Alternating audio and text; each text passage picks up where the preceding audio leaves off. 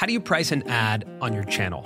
That's probably the most common question we get from other creators. And it was the biggest question we had when we first started on YouTube. So we're hosting a live workshop on how to price yourself. This is everything that we've learned in the past 13 years of being on YouTube and our simple 3-step process that'll help you develop concrete pricing. So if you want to join us for this live session, just go to colinandsamir.com/live. Enter your email and you'll get all the information about our live event on May 9th. All right, hope you enjoy this episode of The Colin and Samir Show. Hello, listeners of The Colin and Samir Show. What's up, everybody? How you guys doing? Today, we have a very special episode. What a treat to bring you this conversation. Today on the show, we're speaking with Ashley Alexander on YouTube. She goes by the name UrMomAshley. She's a creator that Samir and I have wanted to have on the show for a long time, mainly because her business is so different than ours. In this episode, she really pulls back the curtain on how to build a business as a lifestyle vlogger, and also how complicated it can be when your life is content. I feel like on the show, we've talked a lot about the lost art of vlogging and how vlogging is really at the truest essence of what YouTube is. Like YouTube's tagline is broadcast yourself. That's what lifestyle vloggers do. But Ashley provides a really good perspective about how to actually get into that type of content and to appeal to such a wide audience. Like she's making videos for hundreds of thousands of people about her daily life. And she works with some of the biggest brands. She's got Gatorade, Capital One, Sony. I mean, truly, it is a really impressive feat to work with brands of that scale. Another thing we talked to Ashley about on this episode is the very public fallout of the content house that she was a part of, Your Mom's House, and the lessons that she learned from that I think can be applied to anyone who's collaborating with other creators. We shot this episode in New York City at Public Opinion Studios, which is a studio run by one of our very good friends, Jack Coyne. So thank you guys for hosting this. And if you guys want to watch the video, it's available on our YouTube channel right now.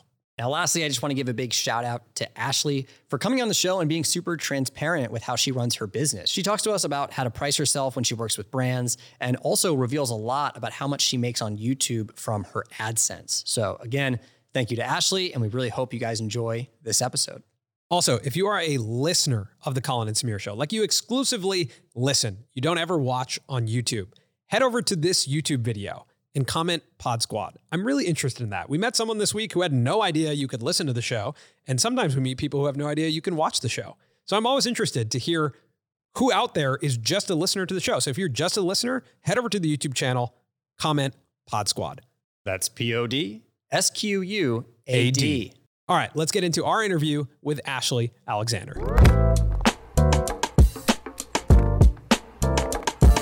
Do you remember kind of in the early days, your first oh shit moment? Like when did you know it was working? I think my first video to really blow up was actually a Vans collection where I showed all my Vans, which I think I had like 10 pairs of Vans shoes that I had collected for like the past like 6 years or something. What was different is that I would see people do hauls online. That was a very popular thing at the time, was to do like fashion hauls, but they were all very kind of stale sometimes, where people just show, hey, this is what I got, I tried it on, that's it. But I really wanted to make it more fun and more exciting. So I would have my siblings like be behind the camera or be in the video with me, and we would crack jokes and goof around. And it really wasn't so much a haul as much as it was a vlog or just like a funny video centered around what we're showing. I think people are just intrinsically curious what other people want to wear or what they buy. So I think that's why people like to watch it. I remember, so there's an era where Colin and I tried vlogging early in our Colin and Samir YouTube era. We were like testing out vlogging, and we found covering our own life to be one of the most challenging things. Yeah. And this almost question when you would put something out and it wouldn't perform, of like, is my life interesting? Yeah. You know, like, or is it not? Am I failing at having an interesting life? And you would like have this existential question about what you're doing. Yeah. Did you ever have that, like being young and filming your life? I always, if people ask me for advice about starting YouTube, I actually tell them to not start with vlogs, because I think vlogs, I love them, and I think a lot of other people really love them, so they want to start by vlogging. And the only thing is that if you start by vlogging, no one is interested. Like, it kind of sucks to like hear this, but no one's really interested in you as a person. Right. If you're just like putting out vlogs. I think you almost need to start in some other type of niche or some other type of video where people will find you and then be like, okay, I really like this person's personality or whatever else. And then from there, then once you start making vlogs, and people will kind of go to those. But I think it's really hard to start out just as a vlogger. That's a really good point. You look at your channel and it seems like you've earned the trust that you can put out a video titled, I Miss My Mom, unfiltered vlog, and 309,000 people will watch that video. But if you look at the videos that are above 1 million, it's like big Vans collection haul, or what I eat in a week as a college student vegan, right? Yeah, some of those things, which is like a lot more niche, that if you're searching for those types of things of like how to eat as a vegan or what it's like to be in college, like it'll come up in search. I think that's a really interesting point around like earning the trust to be able to do that though. Yeah. Like you can't just open your first video and do that. People aren't gonna care. Like I think that's super interesting. Yeah, it's definitely something that was kind of hard for me to grasp at first, because you put out a vlog and you're like, why is no one watching this? But honestly, no one is gonna care about it if they don't know who you are. So I realized the best way to kind of grow YouTube, at least in my experience, was to do a mix of what I said were called idea-based videos. So whether that's a challenge, or even I guess a haul could be considered something more idea-based. Things that have like bigger reach, but also mixed with vlogs here and there. Or even occasionally I will have videos that are more vlog style, but with more of an idea-based title. So like my glow up video, for example, I would say when I'm filming that, I'm just like, this is a regular vlog where I just happen to get my hair done in the vlog or something like that. But by titling it glow up for this specific reason, it becomes more idea-based. And then I think it has a better reach that way. There's one of your glow up videos where you change your hair and you have bangs. Yes. And you come home and you kind of have like a tough time with it. People are I like show it to my friends and my family, and some people were like, they're okay. And I was just like, oh, yeah. I remember that's like one of the only vlogs I've ever shown myself crying in. Like that level of intimacy with the camera and with the audience. When did you get comfortable with that? Because that's an incredibly intimate moment to be filming. Right. And like my natural reaction if I'm in that type of emotional state is not, I'm gonna film it. Yeah. You know? I would say in most situations, I would not film myself crying. But in that situation specifically, I was just thinking, I feel like there are so many other girls that have gone through a similar thing. I can't just act like I got my hair done and everyone loves it and I'm happy and go on with my day. I was like, you know what? I feel like it could help someone, honestly, if I just like show how I'm feeling and how this is my genuine like reaction, I guess, to having my hair be done that way. I felt like I was like closer to my community in a way, because I think more people maybe would DM me and like just like show support, I guess, towards me. And it just made me feel like I had a more closer knit community than I even realized. That reminds me of, we had a comedian on the show, Hassan Minhaj, and he talked about how like all great art involves risk and confession.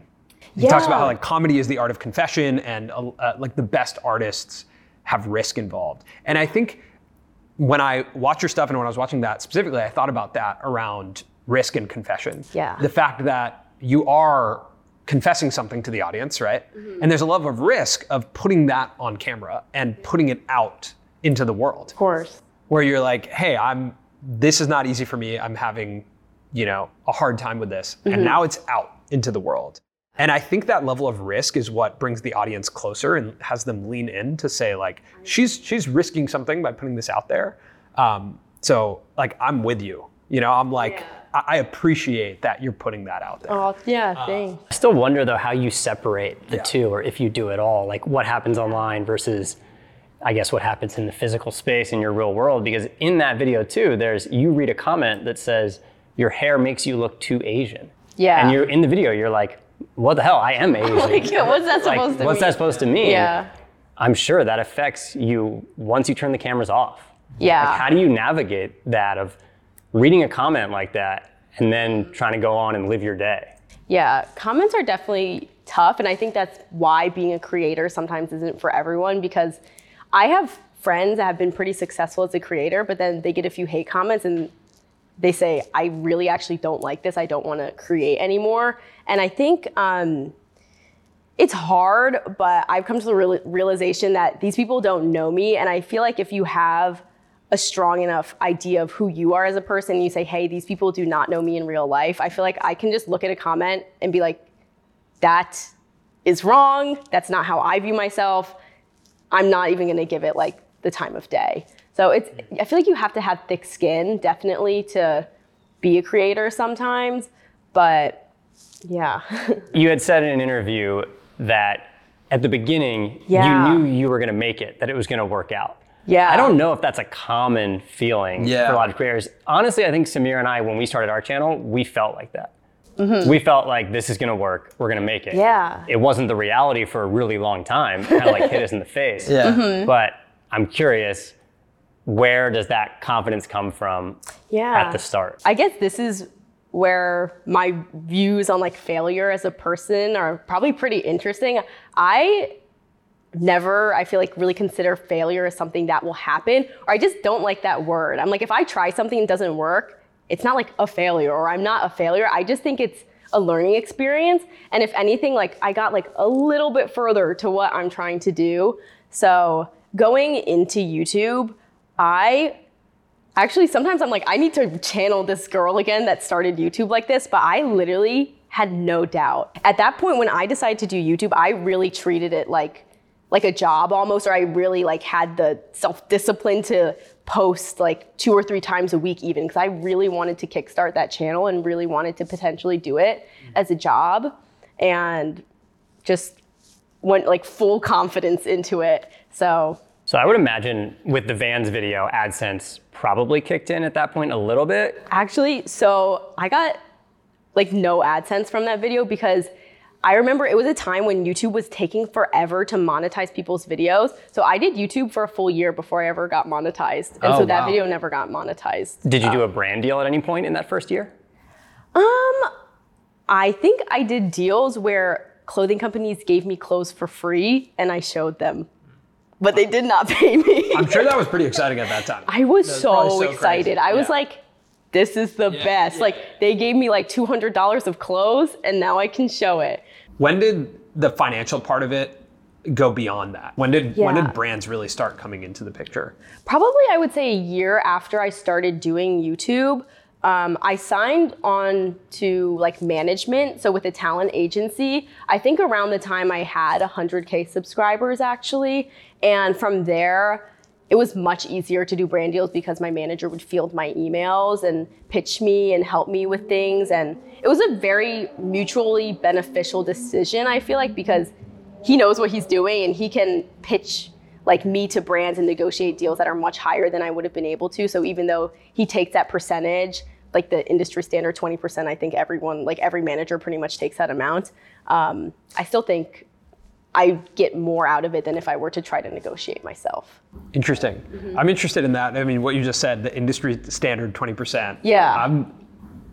I would say that I've heard a lot of different. Wait, really? I think the space is evolving. I don't want to like. Let me negotiate put out again. there with the manager, but I think it varies on the amount of service that you're getting from. I agree. Right? Like, if they're really taking care of a ton, if they're helping you maybe hire, if they're helping you, go into other businesses, maybe. But I think like, the reality is as a creator, like your inbox is the funnel of opportunity. True. Right? So it's almost like whoever you hand the keys to your inbox to gets to, and if they're good at negotiating and you like them, then like they can make a whole career out of your email inbox. Right? That's true, yeah. So it's kind of like you do have more leverage than maybe you think on some of those. I think maybe in lifestyle specifically, or with YouTubers of like the same amount of subs approximately that I have, I would say 20% is the typical like amount that I've seen. But I can imagine if you're like a bigger YouTuber, maybe like 15 or 10% makes more sense or something like that. But my agency like helps me, like if I were to like do merch or to do like a company, like they would be helping me with that as well. How do you navigate the commercial side of the business with the content being about your personal life?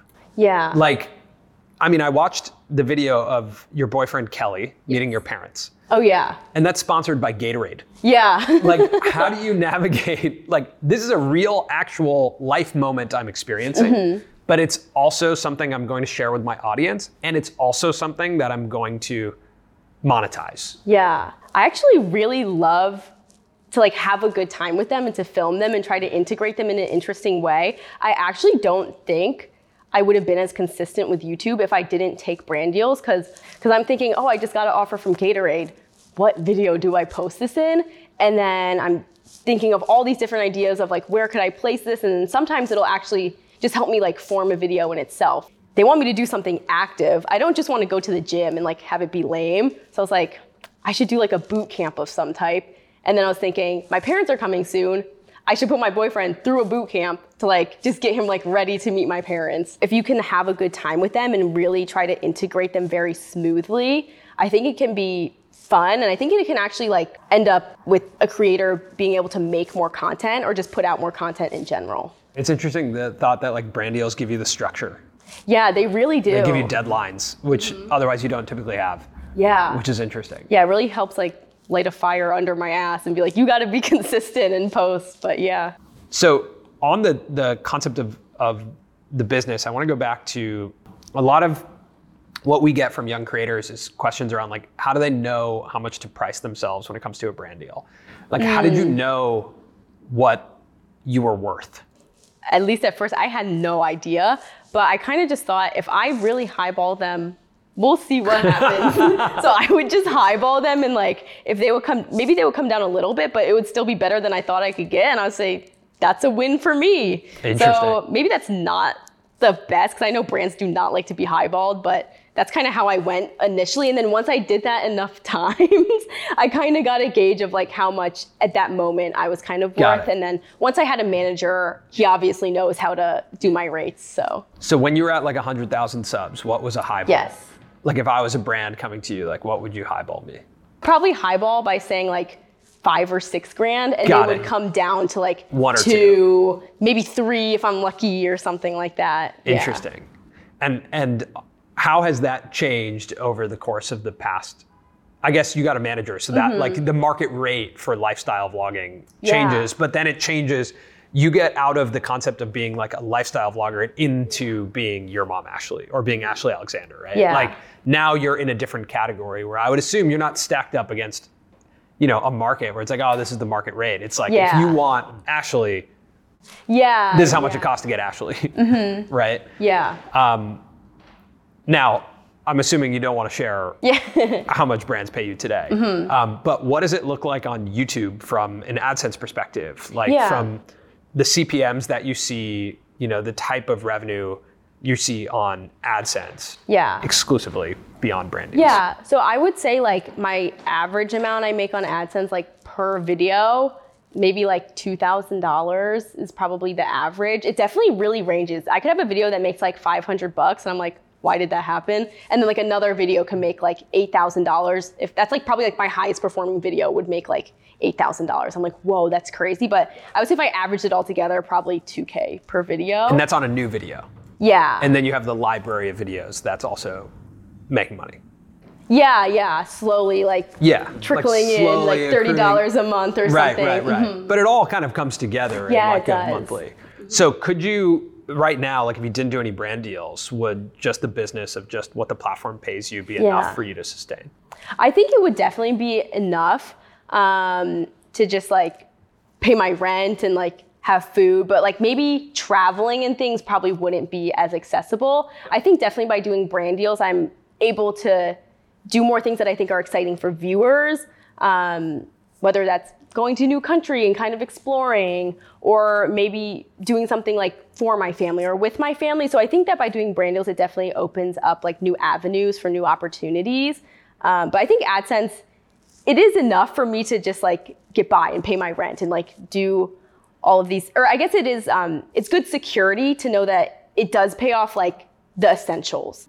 Have you ever shared, or do you share, like what was your biggest ever monthly AdSense check you received? That depends. If I count, because Brand Connect gets sent through my AdSense. But if I don't count Brand Connect. Yeah. I think like last year in December, I was like amazed by like the RPM and CPM that I had. I think I made like $25,000 off of just AdSense. And I was like, oh my God, that's crazy. Really significant. Yeah. And then and that's absent of brand deals. Yes. Which obviously trade higher Yeah. than that. Yeah. But yeah, like I said, I really view my family as a collective, and anything that I can do to help them, I feel like just helps us. And if we have interest, for example, on our house or student loans, like any of those big payments that I can help pay off, like that AdSense month, I definitely was just like, okay, Amber's spring college tuition, like let's get that done with, so like we don't accrue interest as a family. Yeah, that's amazing. Wow. Yeah. That's dope. Is that where you feel like you get a lot of your personal validation in this career? Like, does it From my family? Yeah, from your ability to impact your family. Yeah, I think definitely like what I'm most proud of with my career is just having been able to like help my family out and bring up everyone as a group and just kind of make life easier, so that maybe now, like my dad, for example, had worked 6 days a week for probably like 25 years of his life. And now he's like, I'll take Saturdays off now because we're more comfortable. So just like little things like that have like really been super helpful. And I feel like my parents are much more at ease. I do remember like going to college thinking like, literally like, how are my parents gonna pay for my tuition, my siblings' tuition? I'm like calculating, I'm like, there's literally no way. Like we'll just have student loans like forever and ever. But like with YouTube, I got to pay my own tuition and ended up graduating like debt free. And it was just like a very, very proud moment. Yeah, that's crazy.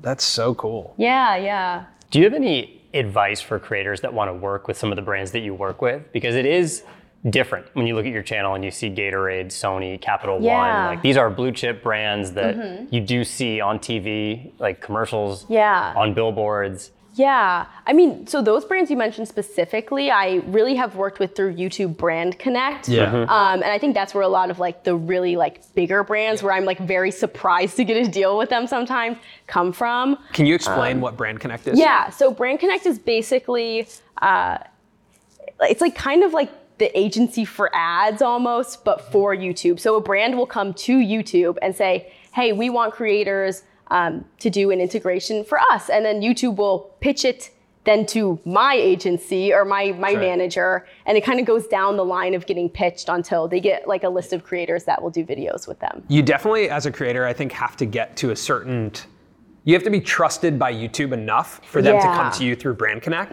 But without question, the highest rates we've seen have been through Brand Connect. I agree. Yeah, but I didn't start getting Brand Connect deals probably until like midway through this year. Got it. So, or earlier, like maybe like spring of this year.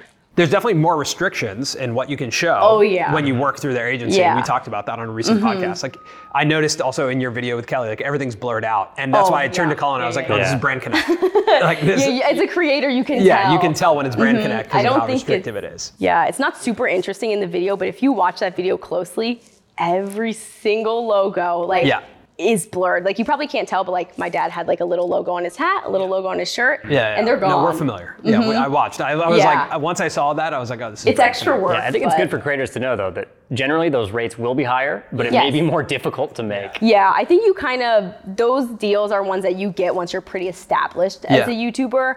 But I think just to get connected with those brands, I mean, if they have events, even if it's non-paid, I think it really is helpful to just go to events and to talk to other people and even like DM brands that you want to work with. I think a lot of people are afraid to reach out themselves or just assume if I want to do a deal, it'll come into my inbox. But sometimes brands, like you can pitch them an idea or say, hey, I really love you guys. Would you want to do a video together? And like maybe they don't respond, but maybe they do. So is there an example where that's worked for you? There's definitely been like brands where I'm like, would love to collab with them. Like there's a bikini line that I like love to wear. And I was like, what if we do a bikini line together next year? So I like DM them about it and like, that might be something I try to work on next year, but yeah. Got it, cool. I do think that's really good advice. A lot of times it's just about finding someone at the company and creating a connection with them. For us, I mean, we went to 3 or 4 Samsung events and just got to know the people before we actually had a deal. Oh, really? Okay, cool. Because I feel like you guys are like the Samsung guys. That's right. Yeah. We are the Samsung guys. Yeah. So I'm curious, like right now in the industry that we're in, it is predominantly male. How does it, like, how do you navigate being a female in the industry? Does that play into anything? Like, what is that experience like? Yeah, I mean, I feel like from like a YouTube perspective, I kind of feel like it is kind of like a more even playing field in a way, because I do feel like it's really based on personality just as a person. But I think outside of YouTube, when I talk to people in a business setting, I have a lot of like YouTube girly friends that make aesthetic vlogs, and you would not know that behind the scenes they're investing in property, they're buying houses, renting it out to people, things like that. And I think it's just like less known, or I feel like I see some girls get a little like less respect about their business ventures, or even it's very interesting. I feel like how it's taken online for girls to talk about business. I think a lot of times once you start talking about business, it becomes unrelatable. But I think when I see a lot of guys talk about business, it becomes kind of more inspirational, or, oh, that's so cool. So I think it just gets taken a little bit of a different way, and that's something that we kind of have to maneuver. Does that limit you at all from talking about business, or? I think sometimes I'm a little more like hesitant. Even now, this is probably like the most I've talked about business online, but I think it can be really helpful for people that want to get into the creative space. And I don't want to like gatekeep how like we all grew as YouTubers. So I think it is really cool. I mean, I love what you guys do, and to have a podcast where you can really learn from other creators. It's something that I didn't have when I started YouTube. So something that we didn't have. Something that none of us had when we started. So that's why we made the show. We felt awesome. Like, that's interesting though, that, you know, because I feel like I'm fascinated by your business. Oh, thank you. Because it is so different from ours and from a lot of other people's, because it is like the most true to, I think, what YouTube has been forever. Yeah. This notion of like broadcast yourself. It's like, here you are, you're doing your thing. Yeah. And now that is a business. You know, that's like, to me, one of the most interesting. When you think about like the pie chart of the Ashley Alexander business, what does it look like today, and what do you want it to look like in the future? 1/5 is from AdSense, and then 4/5 is from brand deals, actually. Oh, wow. And then I don't have merch or anything right now, so it's just only brand deals. So the whole business, so like it's a full media and advertising business right now. Yeah. And you want it to evolve into products, like direct-to-consumer products? Yeah, I would love to do products actually more, because I think it's so great to have tangible items for your community, and really feel like, hey, if they buy this, like it's directly supporting someone that you watch, and you kind of like can see it and be like, whoa, like this is something from online that I have in real life. I just think that as a concept is so cool, and I would love to have something like that to share with my community.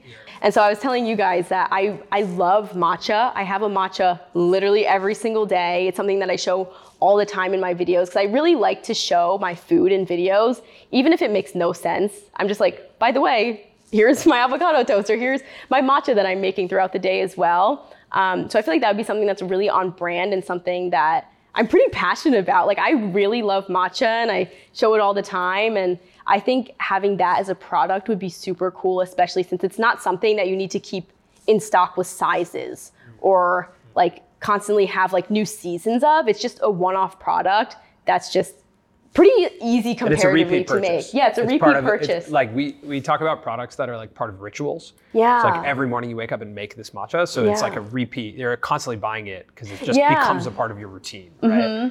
It's definitely something that I want to do down the line. And I think going back to if YouTube lasts or not, I think it's smart to diversify. So that's something I'm kind of trying to work on over time as well. Do you see that as a problem, that your business is entirely advertising based?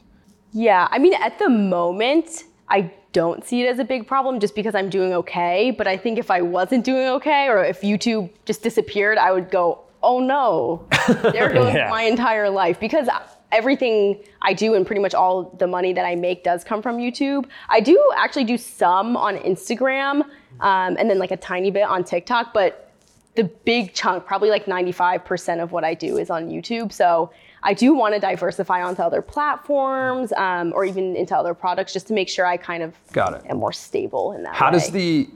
How do the rates vary from Instagram to YouTube? So surprisingly, pretty similar, I would say. I think Instagram stories are always, are what are going to be like the smallest rates. Yeah. But any type of like long-term deal I've done on Instagram is pretty similar to YouTube like integration. But the margin is probably higher because you don't have to go make a video, right? Yeah, I love, if I get a deal on Instagram, I'm like, let's go. That's crazy. I love doing that, yeah. I mean, like, we do not spend any time on our Instagram really, but if we got Instagram deals, I would be so excited because like... I mean, we just posted. Yeah, we just posted, but we don't really think about Instagram. I don't know. We could get a deal. I know. I feel like a lot of creators don't think about Instagram, but the biggest deal I've actually ever signed in my life was for Instagram. Really? So, Whoa. I would have assumed it was I think YouTube. you know my follow-up question. Yes. Are you comfortable sharing how much that deal was? The biggest deal you ever signed in your life? I don't know if I should say it, but it was for $100,000. Wow. And I was like, holy crap. I remember it was at 90K and my manager pitched it to me and I was like, oh my God, that's crazy. And then I was like, can you ask them to do 100K just so I can say I got a 6-figure brand deal? Hell yeah. And they actually like went up in rate. And I was so surprised. Was that for a number of posts or? It was for like a 6-month deal where I post like a few things every month. Wow. But don't sleep on Instagram. Don't sleep on Instagram. Don't sleep on Instagram, yeah. Good advice, yeah. Yeah. Don't sleep on Instagram. Yeah.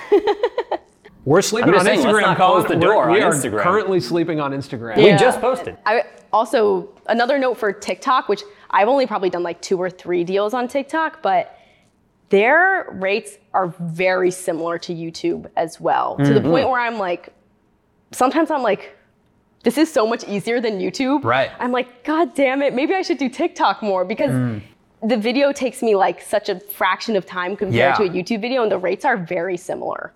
I mean, YouTube's the hardest platform. Yeah. By far, right? It's like the most intensive amount of work. For sure. Yeah, that's so interesting. Like, I don't know if creators really think that much about margin when it comes to like, if someone offered me $10,000 for an Instagram post and $20,000 for a YouTube video, I would say that's nearly the same rate. Yeah. And I would much rather do the Instagram post. You'd rather do the Instagram post for 10 grand, right? Yeah. I would probably even rather do it for 5 grand because the YouTube video is so hard to make, right? Yeah, exactly. If you don't have like a great process or a ton of ideas or like, you know, like it's hard to make YouTube videos. Yeah. And there's a lot of weight on YouTube videos compared to an Instagram post or a TikTok. Yeah. It's so interesting. What was sort of the origins of your mom house? Like, why did you move in with the people that you moved in with? Kind of, what was the idea there? Yeah, so basically I had gone on a trip with 2 of my friends, Elliot and Kelly, and we all just got along as friends. And they were mentioning to me like, hey, we're both considering moving to New York. And at that point, I was living alone upstate and I was like, it would be so fun to live with friends. So I was like, hey, if you guys want to do the house, I'm absolutely down. Like, let's do it. And then we just kind of went from there. And I think I had also been really craving kind of talking with other creators or being around other creators because living in upstate New York, I feel like I was the only YouTuber in like an 100-mile radius almost. Yeah. When we did a video about you guys, we referred to it as like a deconstructed sitcom. Yeah. Where everyone is sharing perspectives of the same day and you get to latch on to different storylines. And if you take a break, you're in someone else's content. Yeah. Like that was a really interesting dynamic that we got to see out of a creator house. Now, when we came and sat down with you guys, we also were exploring the concept of trying to navigate like how you guys were going to solve this because content houses are notoriously extremely challenging to keep together. And it is what happened with your mom's house. That is what happened. It didn't really work out, right? Like, how do you describe, I guess, what happened after a year with your mom's house? Yeah, I think we all went into it very optimistic, but also really not knowing anything about how to run a content house or like what that even meant. So at the end of the day, I think communication is a very, very important thing. And I think there was just trouble communicating.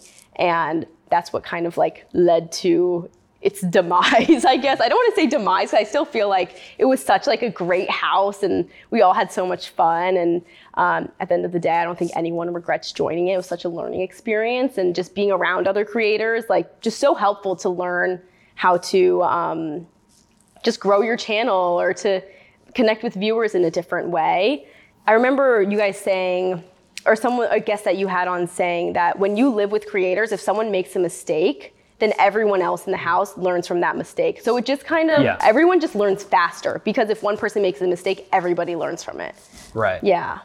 So when we were chatting with you guys, and I think this was now almost a year ago. Yeah, probably exactly a year almost. Exactly a year ago when we did that.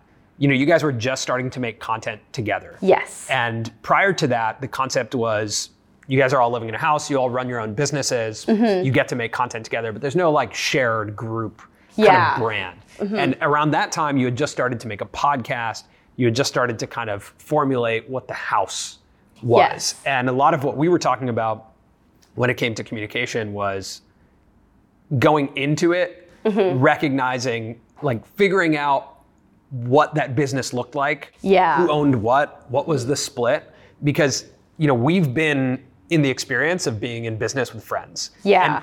And initially, like you go in and you're like, this is gonna be cool, we're friends, we'll figure it out. Yeah. It's all good. You know, and it's just a classic tale, but everyone has to go through it themselves. Yeah. Where that doesn't pan out like that. Yeah. Everyone has their own expectation of what they're adding to the group. Everyone has their own expectation of what they should receive from adding that.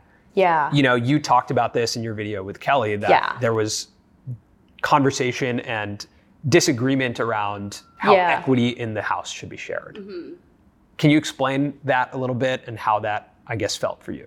Yeah, so initially going into the house, I think everyone was like just super hyped about it. We're all kind of going into it saying it's all going to be split completely equally. It'll be great. We'll figure out all the business stuff down the line.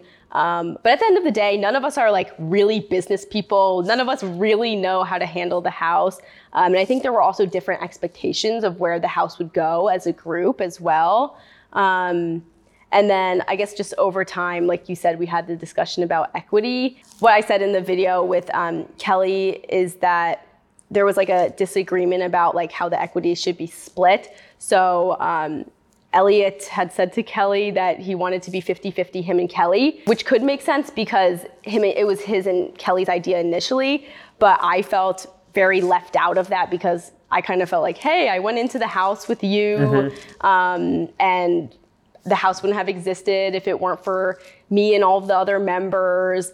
And also just being the only girl in that situation, I was kind of like, it feels like when you're in like a STEM class and like the male professor. I don't know what that is. It's like if you're in like a comp sci class or like something like that and you're the only girl and then they're like, just like very dismissive of you. So that was kind of upsetting. And then that just led to some like head splitting. And then from there, just like not good. And I think it's easy for things like that to happen when you're friends with people, you agree to go into business, people have different expectations, and then it just kind of blows up from there. So it's a really good learning experience that I think going into any other business ventures, we really need to be very clear and very honest about how we feel like things should be split, like in the beginning. Before you enter into it. Yeah, before you enter into it. And like written down, signed, and agreed so that it's not like, oh, I've changed my mind or something over time. Exactly. It's an uncomfortable thing to do. It is. Because like the energy and the momentum of being like, hey, let's do this is completely cut by being like, hey, I'd like to have this percentage of anything we make in the future. You know, that's like a really uncomfortable thing to do. And we're creatives. Like being creative is all about the energy of a moment and like building on momentum and excitement. And just like, I think that is a huge value to representation in our industry, meaning like having management or an agent or a business manager, like someone who's involved so that you can keep your, you know, energy, your creative energy, but have someone else come in and be like, hey, I think we should own this. Because although you are Ashley, there is a business of UrMomAshley, right? That exists, that actually now like you have to also be a little bit removed from and protect the business of that. You are moving into a house with a bunch of YouTube creators again. So what are you bringing into this house from the lessons from the last house? Like how do you navigate moving in with a bunch of YouTube creators? So it's not a content house this time. It's more of just friends living together that all happen to do YouTube. And we decided that we think that that's the best way to go about it. If it does become a group thing down the line, we'll see. But I think it's much better to see how our friendships just last by just coexisting and living together first before we get into any other business ventures. But I think what I said on our last episode about you guys was I think who either need to decide to live together or work together. Like I saw it as kind of binary. And from what it seems like right now, you guys are just living together. Yeah. And I think it's clear that if you were to go into business with anyone in the house, you would write something up. Yeah. Right? Like having gone through what you just went through. It does sound very similar. It sounds similar to when you moved into your mom's house. Like how you just pitched it does sound almost similar. Exactly how you guys pitched your mom's house. But there's no name to this house. No, yeah. I think the difference is really the expectation that viewers have. I think in our move out videos, we outright said, hey, there's no expectation for us to all film together in a group setting. We're just friends living together. And there's no name of the house, or we're not really a collective at the moment. We just all are roommates. Yeah. So I don't think it's gonna have that same pressure for us to all film together, I don't think. And I think I'm still gonna really focus on content as a solo YouTuber, and so will everyone else in the house. So there might be less group content, which I guess is sad for some people, but I think that's the best way to go about it for us. The model, even from a viewer's perspective, does feel similar to me because like your guys' move-in videos, everyone made one. They were released on the same day. It's the same deconstructed sitcom model, right? It's like, we're all moving into a house. I get to see everyone's perspective of it. So it is, no matter what, from the audience's perspective, it's a group. Yeah. Right? And like I'm interested to see a year from now, you know, you guys are at the end of that lease. How did that pan out? Because we are as creators, we're in the business of just ideas. Right. And coexisting in a space with people, you're coming up with ideas together, you're creating things together. Like that is a natural thing to happen. Yeah. But it's also the business of ideas. So there is that business element to it where it's like someone comes up with an idea, someone else does it, and they're like, hey, wait, wasn't that something we came up with together?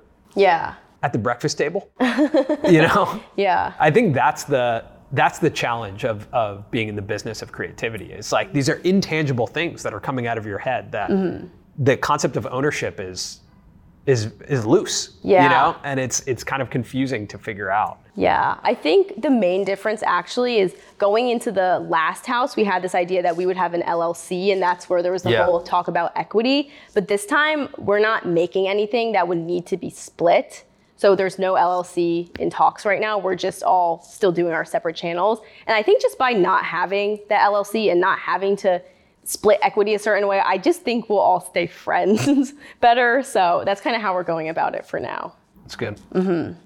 So in the past year, like not only were you part of a content collective with your mom's house, but you're also in a relationship with Kelly, another YouTube creator. And you guys are also making content together. You also have a joint Instagram account. Yeah, we do. Cashly, right? Yeah, Is that it's kind of like a spam. Yeah, it is Cashly. That's our ship name, and we made a little spam account where we can just post pictures together, amazing. And it's funny. Okay, so what lessons have you learned from, you know, being a part of your mom's house, and do you apply that same logic to making content with Kelly, like as a collective with Kelly? I think for sure. I think what I realized from the house is that hanging out off camera is more important than on camera actually. So sometimes Kelly and I will get in such like I guess kind of like a groove of filming together that we realize we haven't gone on a date or haven't like not filmed in quite a while. So I've realized we really need to schedule things to do together that are not filmed and like really make sure that our relationship off camera is very, very strong. And that's the most important thing. And if I could never film with him ever again, like that's totally fine as long as like our relationship together is like solid. And I realize that just the relationships themselves are what matter to me more than anything else. But yeah. Do brands want to book you guys together ever? We haven't. That's like one of our goals actually, is like we think it would be so fun to do like a joint brand thing one day. But we'll see. We have our Instagram. We put the business email in the Instagram if anybody wants to hit us up. But have you guys talked about the revenue share of that business? Kelly and I actually have an LLC. Yeah. You guys have an LLC? Yeah, we do. You and Kelly? Yeah, we do. Oh wow. Yeah. So you really got that's now good. From a like your relationship perspective. Yes. You guys break up, but you still have a business. I'm not foreshadowing anything. I'm just saying. Not again. I'm just kidding. But, that's so interesting. You guys have an LLC together. We just thought that there hopefully would be opportunities down the line, and we haven't had any, but we just thought we should make an LLC while we're thinking about it in case something ever comes up. So did you and Kelly sign like an LLC contract? Yeah. Wow. Yeah. So it's like a prenup. Hey.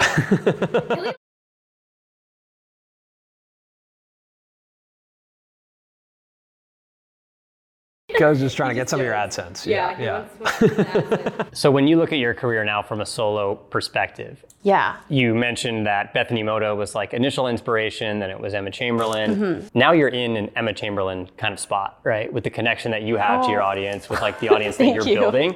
So is there someone you're looking at now, or what is sort of the guiding light to where you're going next? So as I've grown on YouTube, I've actually realized sometimes it's better for me to not watch YouTube as much, because I think it's really easy to compare myself to other creators and say, hey, why am I not growing at the same rate as they are?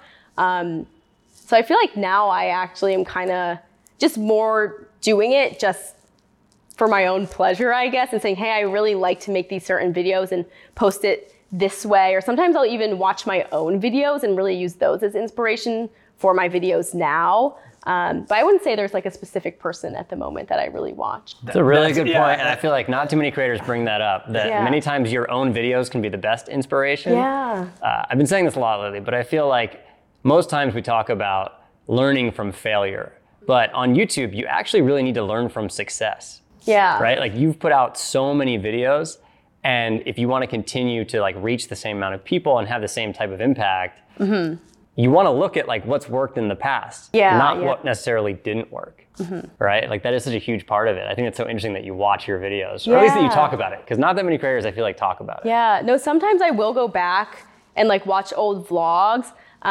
even if they're like not ones that did better. Sometimes I'll just be like, wow, like I really filmed this in a way that like I liked, or I forgot that I used to do this, and let me put this into another vlog again. Or just kind of like remind myself of like, this is where I started and like how I grew. And I think it's good to go back and kind of like just see how you've progressed and take from your old videos even. Yeah. Cool. Thanks, Ashley. Yeah, of course. Appreciate you sitting down. Yeah, this is cool. Literally so honored. Like I really, really am. I love your guys' videos. Even just hearing you say that is so cool. Like I'm honored that you would say that you're honored. So that's very cool. I do think it's cool though, because I think a lot of people want to be what you are. You know, like the most desired job is to be a YouTube creator. So I think you represent for like the next crop of creators, something that they're aspiring to be like. And I do think it's important to talk about, you know, how like that it is a business, how it works, you know, the fact that you're going to go through like public opinion. Yeah, of course. Like people are going to like judge you online. People are going to be all up in your stuff, and that's just the reality of it. Part of the job. Yeah. All right, so that's it for our conversation with Ashley. Thank you so much, Ashley, for coming on the show and being so transparent. I really think these conversations are so supportive for the future of the creator economy. Like if we had access to these when we were first starting out, that would be awesome. And that's why we make the show. So thanks, Ashley, for coming on. And we hope you guys really enjoyed this. And as a final reminder, if you are a listener of the show, head over to the YouTube version of this video and put in the comments, Pod Squad. Also, last thing. Next week, we are releasing a very special episode on YouTube. So if you don't typically check out our YouTube channel on Mondays, make sure to go check it out. We'll talk about it here on the show as well, but we do want you guys to be aware there's going to be a video that's exclusively on our YouTube channel next week. Go check it out. All right, see ya.